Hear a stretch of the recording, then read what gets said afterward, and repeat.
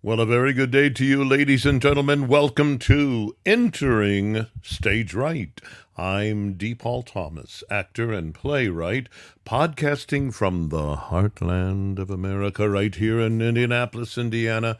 And joining me all the way from the left coast, but always entering stage right, is my wonderful co-host, the actor, director of some of the biggest hits in TV history, Philip Charles McKenzie. And a very good day to you, Sir Philip. How is everything going out, as I always ask, in Los Angeles? Well, we had just not much, too much in the way of birds and bees going on, except one. It's just it's a very quiet morning, but one thing that is happening, and I know it happens all over the country, obviously. But when fall comes, how the light changes. And one of the things I noticed when I first came to Los Angeles, these many years ago, is since we don't have such specific seasons as other parts of the country, although we Right. do have seasons, they're just more subtle. Yes. What always gets me, and what is to me the most important and beautiful thing, is the change of the light. Yeah. And Yeah. I was walking the dog this morning, and dawn was coming, and just the light changing just fills me with with hopes for a good day. Yeah. And I always look to the morning to say this is going to be a good day. And when the beauty of the sky and the world and the sliver of that old blue moon hit, it gives me confidence for a good day. Philip, you seem to be the fulfillment of every parent's aspirational admonition when we were kids, and you put me to shame. But early to bed, early to rise makes a man healthy, wealthy, and wise. You really subscribe to getting. I mean, I don't think I've gotten up before the crack of dawn, and if I have to do it for work, I do it. But man, oh Well, man, well, I don't know if I've ever said this on a podcast, but when my mother used to tell me, my mother used to say, I got up so early. She said Philip would wake up the birds. yeah, no, I do remember you're mentioning that. I don't know. all the I know time. I've told you that. I Tweet, don't know tweet, if our, tweet, tweet. our Yeah. listeners are bored by Well, that. But it merits. It is your MO, no question, and it's I'm envious of it. I think it's wonderful. that's just sort of the way I roll, as we say. I'm Out of bed. I'm going to do California has Go. this week shown in many different ways its insanity and place of a dystopian world. Truly, I'm just going to run by a couple of things quickly. Please, thank you. Gavin Newsom has said he is not going to run for president. He sat there in an interview, and he said, "No, this is what if President Biden is going to run, and Kamala Harris is right behind him, and I am going to, totally support that whole thing." And you basically know that what happened was the powers that be didn't like the idea of he and Ron DeSantis having a debate in November. So I think the powers that be, because Kamala Harris, as we all know, is going nowhere, and I've had this confirmed by some people who I respect that. Biden's not going to be, he's not even going to run. They're going to find some way to get rid of him. Right. But I think they basically told Gavin, shut up and don't do anything. So he is officially, at this point, gone from that. The other thing that is, I want to get to something else that is almost humorous, but this is, we spoke of this a while back, Yes. about this creepy law in California that had been passed in the Senate, I believe, but was waiting for approval in the California Assembly, and which they did this week. They passed AB 957, which basically mandates that parents affirm their child's identity or be punished. It would require, and Gavin and Newsom's going to sign it. That's sort of a foregone conclusion. It would require the courts to take into account whether a parent affirms their child gender identity or gender expression in determining custody. And I guess they have to send it back to the assembly, just to clean up some differences, but it's going to go to the governor. So if you have a different opinion and want to actually, as a child's parent, be in control of how a child deals with some problems they have with their identity, if you do not affirm it and there's a custody battle, you lose. And that is we saw this as we've talked about this on the air before, and we've seen this coming down the pike, and it's here. It's here. It's here, frighteningly so. Your friend out there, this in the legislature, Wiener, and another woman, I can't think of her name right now, who has a trans child. They've been the ones pushing this. It's such an ambiguous law. Doesn't even give hardly any kind of boundaries to it. I think, again, Philip, it's going to have to be challenged. These things are just going to have to be fought out in the court, and may this one even go to the Supreme Court if need be, because I love what Elon Musk said about it, and he has supposedly a child who is identifying as trans. Elon Musk responded to it, the bill is a wolf in sheep's clothing. What it actually means is that if you disagree with the other parent about sterilizing your child, you lose custody. Utter madness. There you go. And, you talked about hopefully it would, people are going to fight against it, and people are fighting against this. And then now that assuming it will become law in the state, that it will be fought back against. And that's what you and I have talked about in the whole time we've been on the air with our listeners is we cannot accept things such as this. You have to fight back. And there are enough legal minds and people of goodwill and good faith who will fight this kind of nonsense. So now let's go from in California to from the sort of horrific to it is just as horrific.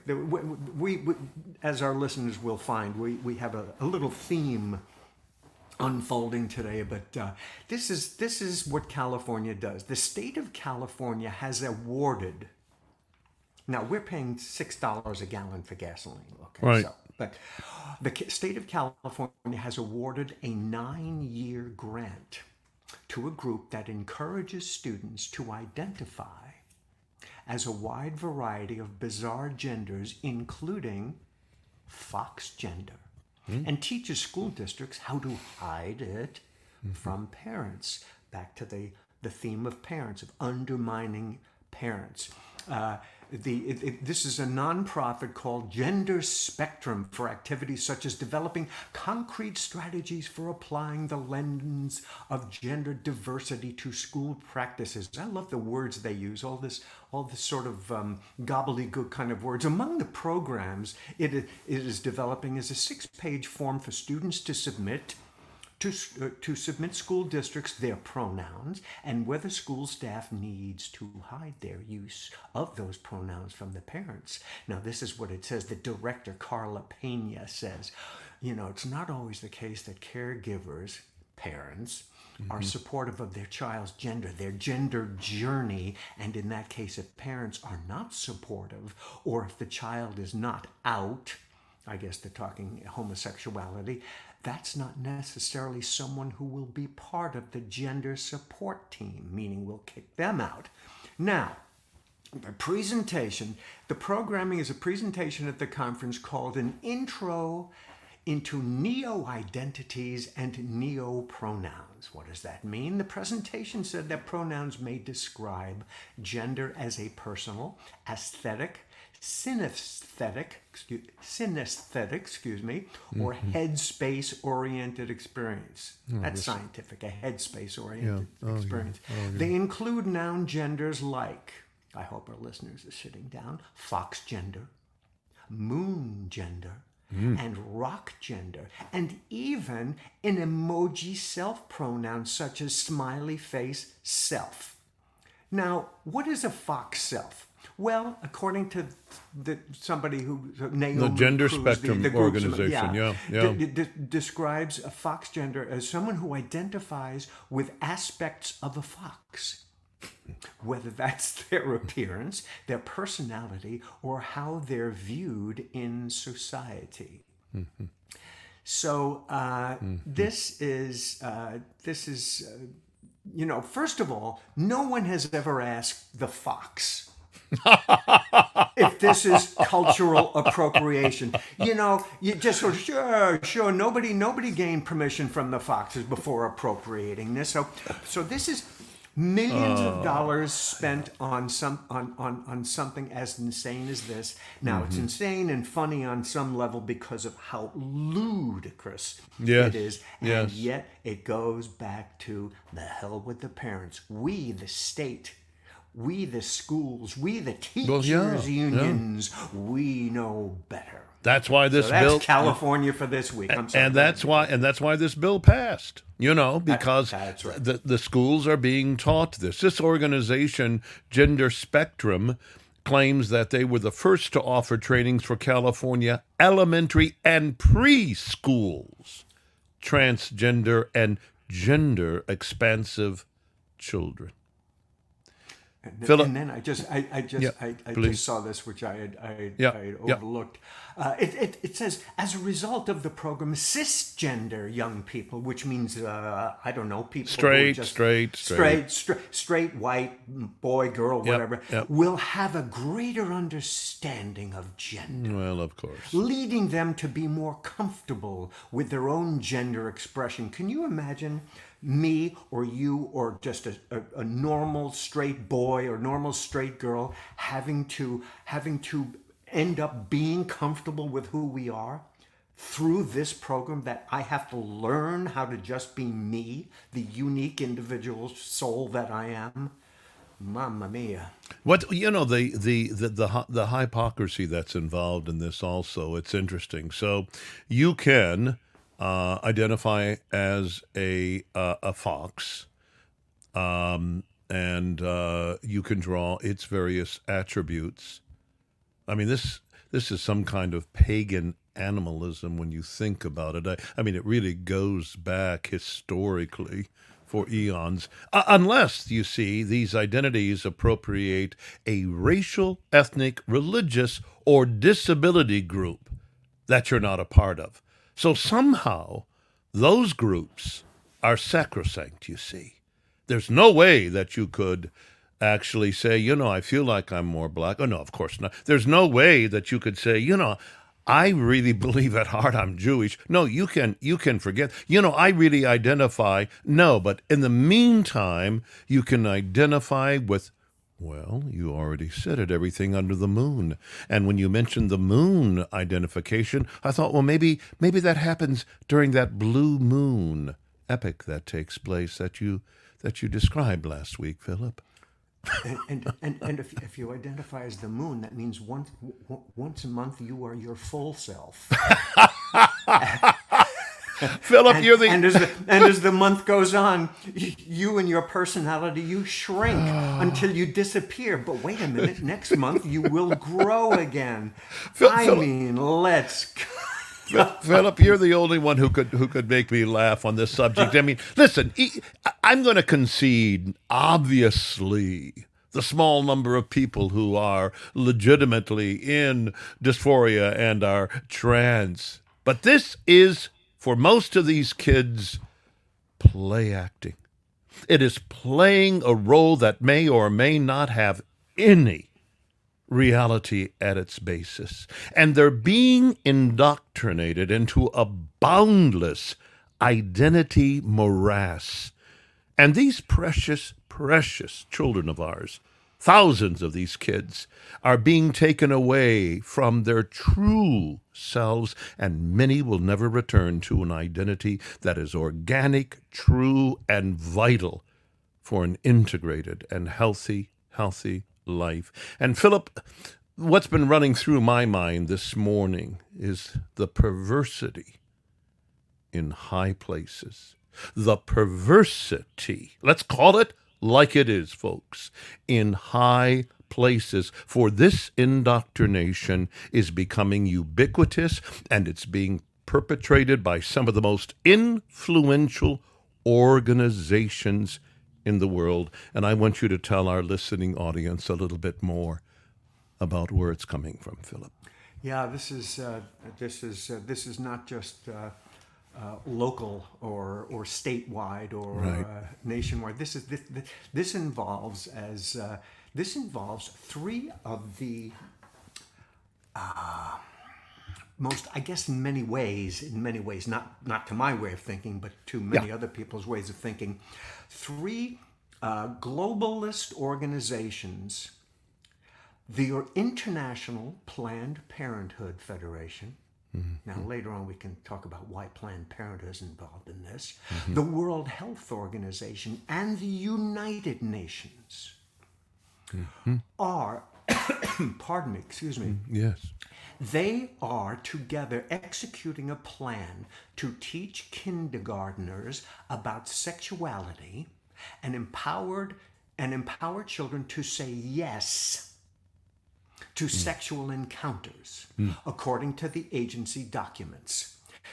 Now, this one thing, critics of this, and rightly so, say children are being groomed for sex under the banner of human rights and education, while pedophilia is promoted and parental rights, back to that, are undermined. They have the cover they have is to teach traditional sex education, which is biology. We have these parts and those parts. And by the way, a little aside, I have never understood teaching a public school or any school teaching sex education.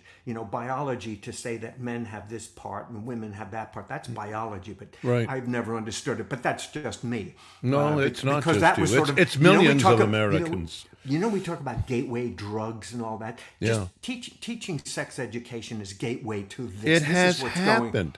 I And know it parents has. and parents by the millions warned us of it, and they were just That's right. poo-pooed across the board and said, "Oh, you're just being extremists. This will never happen." If my parents or grandparents came alive and saw this going on, they'd turn over in their proverbial grave. I mean, they just said, and we warned you. We told you. If that door is open, guess who'll walk through it?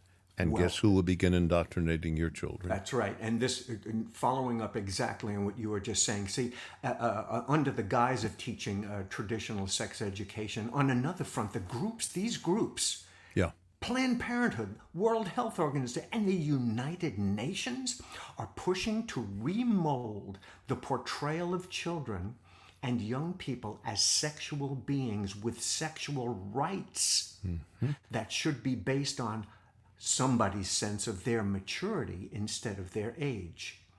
The curriculum also introduces the idea that minors have rights to make decisions concerning their own bodies and experience desire, pleasure, and happiness, here we go, without parental involvement, while exploring homosexuality and role-playing. Now, fortunately, again, people are fighting back against this. There's a woman who's a senior fellow for the Family Research Council, Meg Kilgallen, and Yes. other experts are convinced that childhood sex education is harmful. She's agreeing with me. But because that the globalist group's agenda could ultimately harm children by normalizing pedophilia. As she says, there are adults who want to have sex with children, and they are working in international sex rights groups to make that happen. You want to talk about infiltrating? What better way to get what you want than to have it under the guise of an international, coordinated effort? And they talk about. They talk about a child's right to pleasure. And the concept of young people's evolving capacity stems from that. It calls on the leaders and societies to value young people's developing maturity to make decisions on their own. And the Sexual Rights Declaration says children and youths are entitled to have pleasurable sex. Really? Those under 18, quote, should enjoy the full range of human rights, including, quote, sexual rights. Young people are sexual beings, the document states. They have sexual needs, desires, fantasies, and dreams. And we're going to leave it to the United Nations and Planned Parenthood and the World Health Organization to be the arbiter. To be the arbiter of this. In fact, they're not only saying they are talking about that this should be demanded, and this should be commanded from these organizations, and that people and countries should sign onto it. Now, a question I have, and you and I chatted a little bit about this the other day, is that this comes from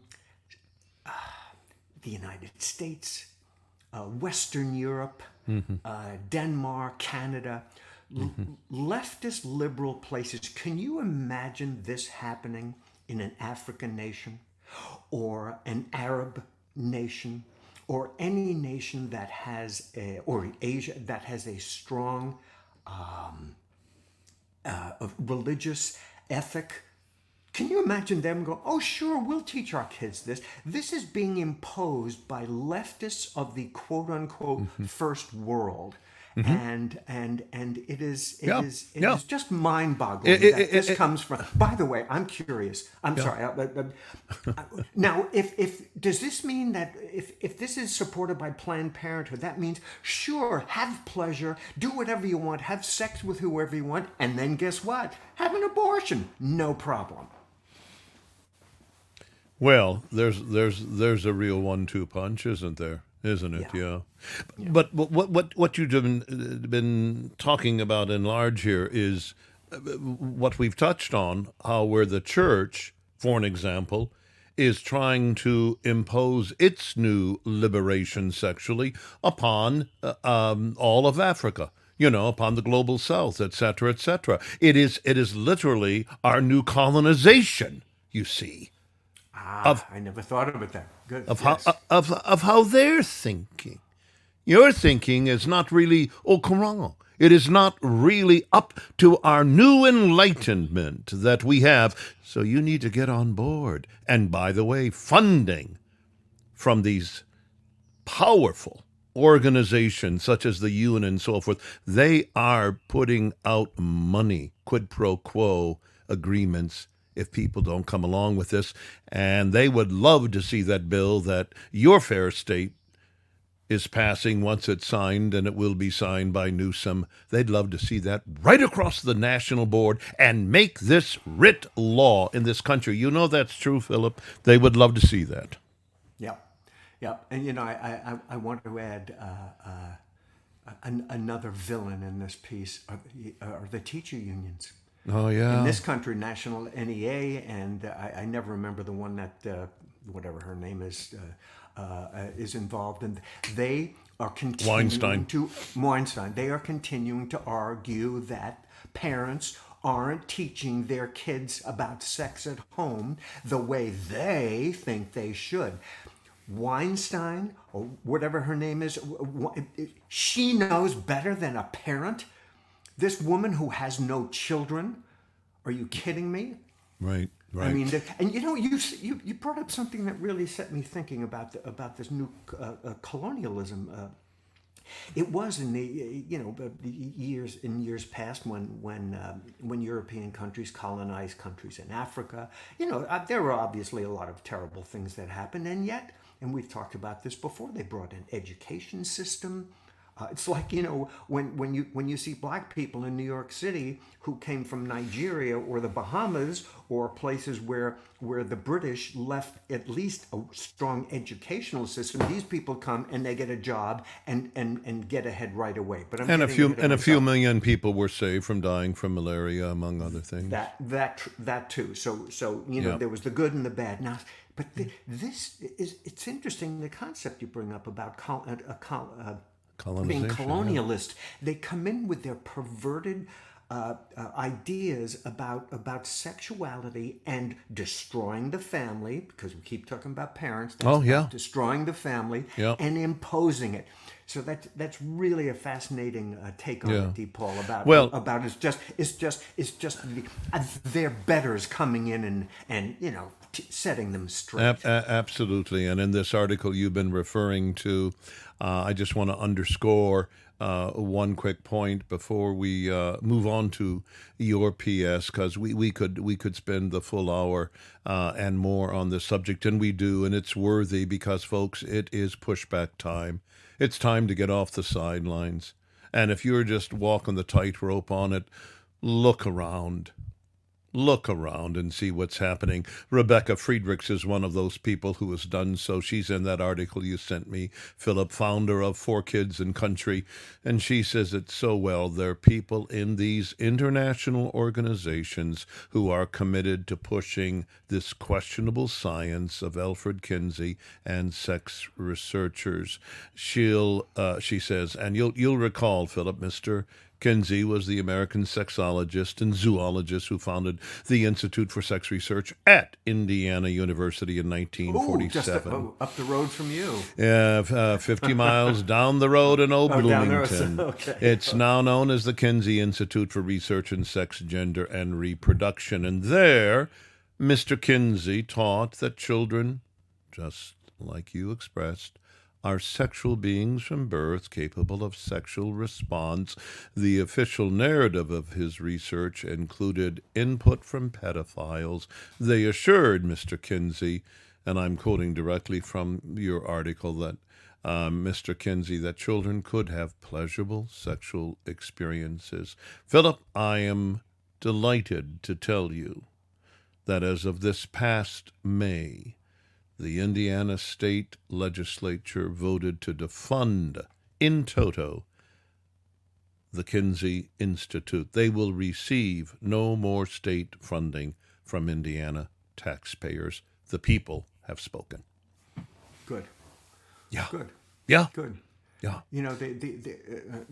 I'm good. I'm good. I mean, I was going to add something, but no. Go. Oh, I know what I was going to say. Please. Whoever listens to us, the folks that are very wonderful, loyal listeners we have, I think, and you and I are constantly talking about fighting back. And the reason we keep talking about this subject, about the destruction of the family and parental rights and what is attempting to be imposed on children, to our listeners who are parents, you gotta pay attention, because they're sneaky. This is why people are going to school board meetings and saying, what the hell are you teaching our kids? What is this book about this, that, and the other thing doing for a 3rd and 4th grader? You gotta stay focused, because they will slip it by you before you even know it. Yeah, no, there is no question about it. Well, listen, Philip, we're going to quickly go from perversity in high places, because that is what's going on from the UN on down, to do an abrupt pivot, and that is really to a subject that is close to both of us, and it deals with the state of the American theater, and again, bring us a current on at least a couple of perspectives on what's going on, and we'll have probably another show on this later, but please inform me and our audience, if you'd be so kind. Yes, so a very interesting article this week. One of the great Broadway producers, Manny or Emmanuel Eisenberg. Yes.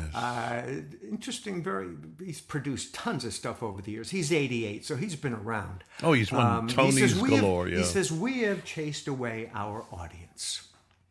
Yeah. And you know, you and I, we talked about this on the air the other day, that so many theaters now are going under, and in large part because they are throwing wokeness in their audience's faces, especially people who are seasoned subscribers who are putting up the money, and these people are going, I don't want this, and they leave, and now the theaters are in.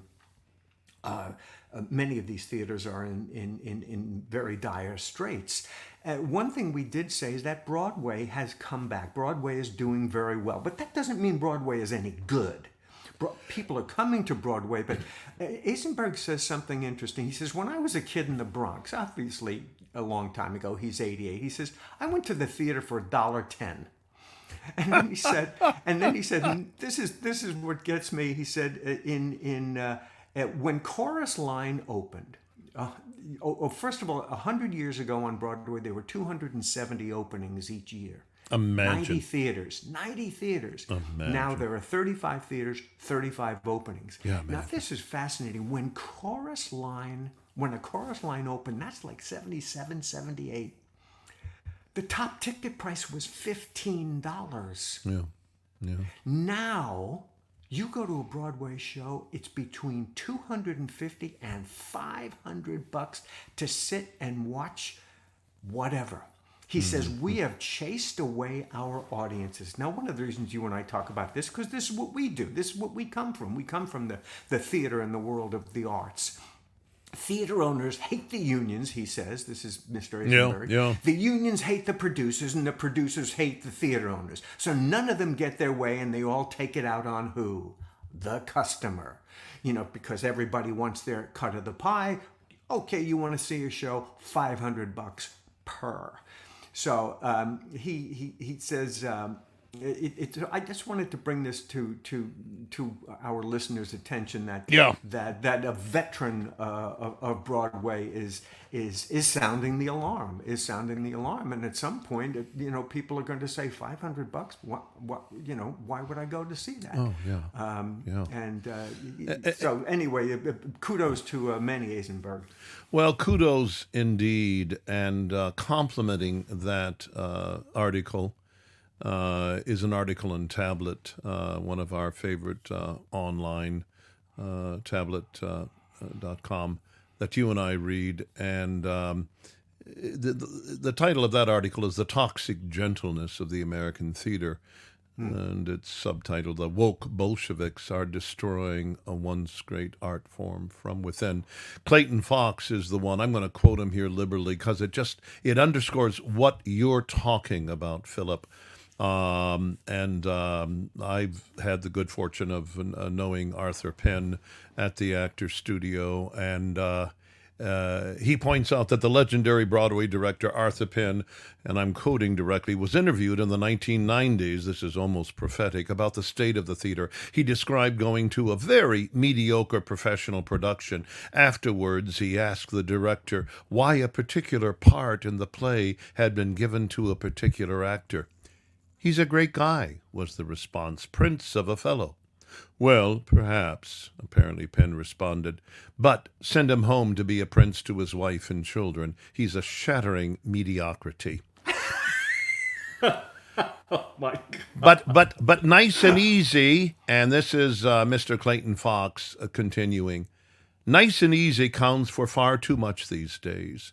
Another director told me proudly that he had just completed his third play in which there wasn't one difficult player, not one distraction, not one argument. Can I add that these were among the most boring plays of our time?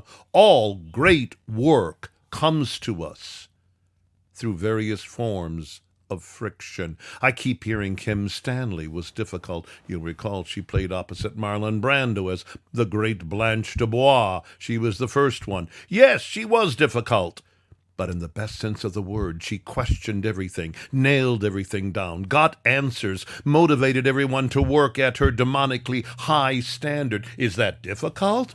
Bring more of them on. Is Dustin Hoffman difficult? You bet. He wants it right. He wants everything right, and that means you, and that means me. I find it exhilarating, but in our current culture, they would prefer someone who's arrived on time, shares pictures of the family, hugs everyone, reminds them of how blessed they are to be in this mediocre, homogenized play. I just added those two words, and who does whatever the director asks.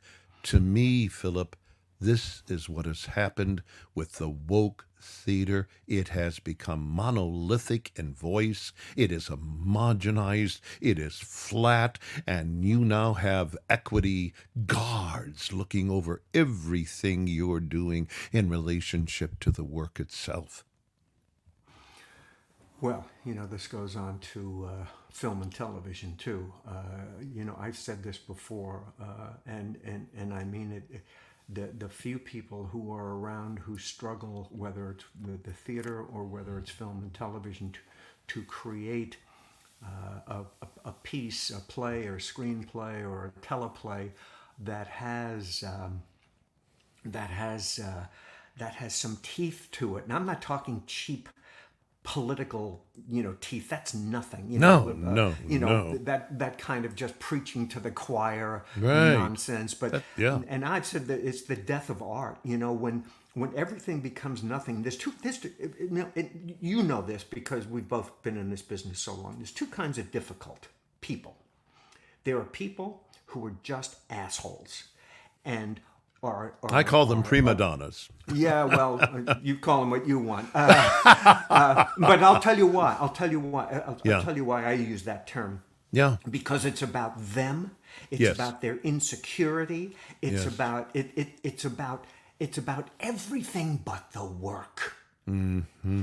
And people, the other difficult type Mm-hmm. people are the people who care about the work. And as you Amen. said, Dustin Hoffman, Kim Stanley, who taught me. I had Kim Stanley as a teacher. Did you really? Oh yeah, Kim Stanley. I had no idea. Not Kim Hunter, Kim Stanley. Yeah. Scared the bejesus out of me. But you know what? Bless She her. pushed me. She pushed me. She Yeah. pushed me. And I worked with on Dog Day Afternoon, I worked with Al Pacino, Sidney Lumet, and John Casale. Yes. And John Casale was extremely difficult, but Yeah, only yeah. in the work. Yes. John wanted the work done right. Yeah, And yeah. he could be exasperating at times, fine. But it was about the work. It wasn't about him Beautiful. and his smallness as a person. Yes. So if theater, what you were saying, and Broadway now, most of Broadway now is just nothing. It's just not much of anything because Fluff, because fluff, it- fluff, by the, fluff. yeah, at $500 a pop, you don't want to offend anybody, do you? So you better believe it. And you bet, yeah. and- So and- yeah. it's very sad, and I applaud people in our business who, if they're writers or actors or directors or whatever, are still fighting the really good fight. Yeah. I mean, it's so hard to get a legitimate play done right now. I mean, imagine, Philip, from going from all of those number of plays and number of theaters to about 35 per annum, and most of them the curtain goes up and the fluff comes down, and most of them are full of political jargon, and it's, this is, aren't we all this and that, and, here's Donald Trump coming out as Julius Caesar with red hair, and so we can all feel good about what When we kill them, we're doing. Exactly. Yeah, It's so cheap and vulgar, really. Just and not vulgar. only that, but we have to have a certain amount of a certain amount of ethnicities in the cast. You gotta have a trans. You have to have a black person. You have to have two Asians. This is what you have to do for equity and inclusion. And you say, well, what about the material? That's right. And in true art, there are no haves to. There is only the creator. That's right. That's right. There is the one who creates it, and that makes it his or her work of art. Period. Well, listen, Philip, I'm going to forego any PS, keep us moving right along. And this is somewhat on a lighter note. I want you to tell us about some of the, I don't know what, crazy shenanigans going up in the Chicago area in way of sort of your heroes this week, Yeah, please. these are my ironic heroes. These are people Yeah. who are who can only come under at least my scrutiny of ridicule.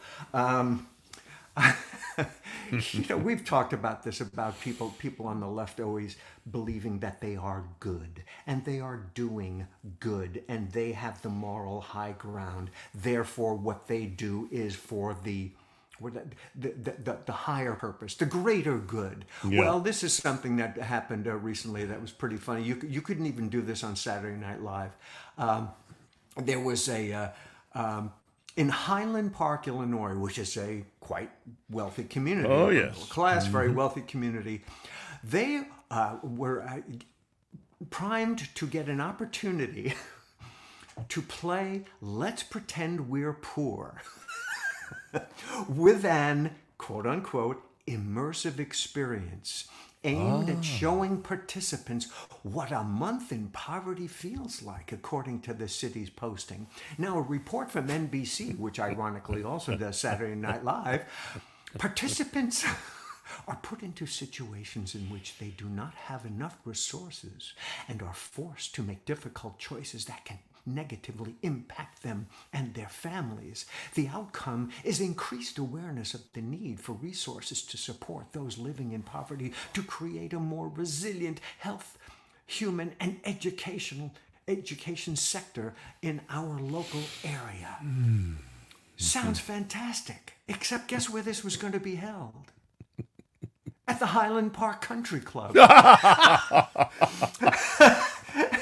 Perfect. An artificial poverty for a day event at the Highland Park Country Club. Now, as someone who wrote this article, I'm going to quote them. It's not my. I wish I had these words. Now, that's an immersive experience in poverty that most of us would enjoy and never want to leave. And by the way, it was only the whole program. This immersion was going to last 3 hours. Oh, man. Oh, man. Afterwards, the temporary poverty-stricken participants can shed their shabby clothes and then put on their good stuff, go play a round of golf or have a drink. Now, there's a wonderful PS to this. Yeah. The event has been canceled due to backlash. There you go. Highland Park, boy, I can't wait to drive through Highland Park and have a 3-hour gig at the country club to experience poverty. Yeah, I would tell all those poor people, rich people who are wanting to identify, go into the theater.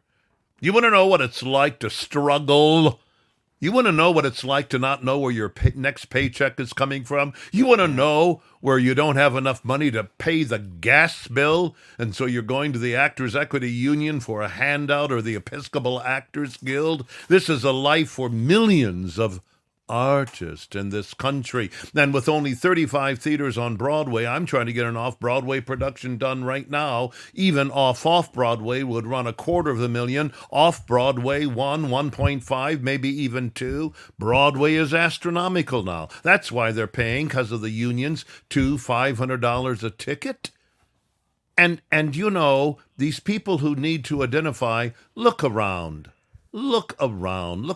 at, yes, so many millions of people who are legitimately, and you don't need to play games to be able to relate to them. I'm sorry, I'm going on a little shtick here in defense of the artists, but in that same article from Tablet Magazine, they spoke about how in the early days of the theater, the person, I think you worked there, who was the founder, almost the mama of the regional theater from the arena stage, Zelda Fitchandler. Yes, exactly. Zelda. I worked with Zelda, yeah. Exactly, you did. I know you had. And she talked about we'd have $800 to put on a show.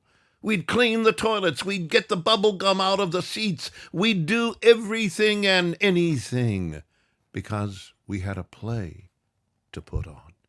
That's the thing, Yeah. So Philip, you always never cease to amaze me, and I appreciate just so much that you bring to the discussion. And we will continue to talk about this perversity in high places that we're seeing. And I was just thinking about your state, and we'll close on this. But I was thinking, if I were a parent and I had certain religious convictions, and if my child was in a transition thing, I would get that child the best of care in the world. Now, do I have, perhaps by virtue of my religious conviction, a different world view than, say, this new bill that just passed your legislature? Yes. And I ought not to be penalized by it. Your perspective is trumping, literally, a cornerstone to this nation, our freedom of religion. And this is scary shit when the state comes in and takes your child. And freedom in general, that's what this country about, is freedom. And individual freedom is the greatest anathema to the powers that be. Yes. Just to pick up on that just briefly, there's some woman in Chicago. Who the hell is she? Some big mucky muck in Chicago having to do with the school district or something. And fighting. And guess what she's sending her? She's sending her own kid to a private Catholic school. Yeah. There you go. And this is the same kind of person who says, well, we have to fund the public schools because of this, that, and the other thing. Yeah, but she's sending her kid to a private Catholic school. Yeah. Can you say hypocrite? Yeah. But can you say we have to stay vigilant? We have to stay we vigilant. do. Amen. Amen. Amen and amen. Well, there it is. There it is. The old school bell telling us it's about time, Philip, to wrap it up and say goodbye to all of our listeners for now. And in way of reminder, as we always do, regardless of what is going on in this crazy topsy-turvy world of ours, we live in a great country. And just as Philip mentioned, because it's a free country. Let's keep it that way. We've got so much to be thankful for, and we're thankful for you, dear listener. So till we meet again next week, this is D. Paul Thomas and Philip Charles McKenzie, inviting you to join us next week for another podcast of Entering Stage Right.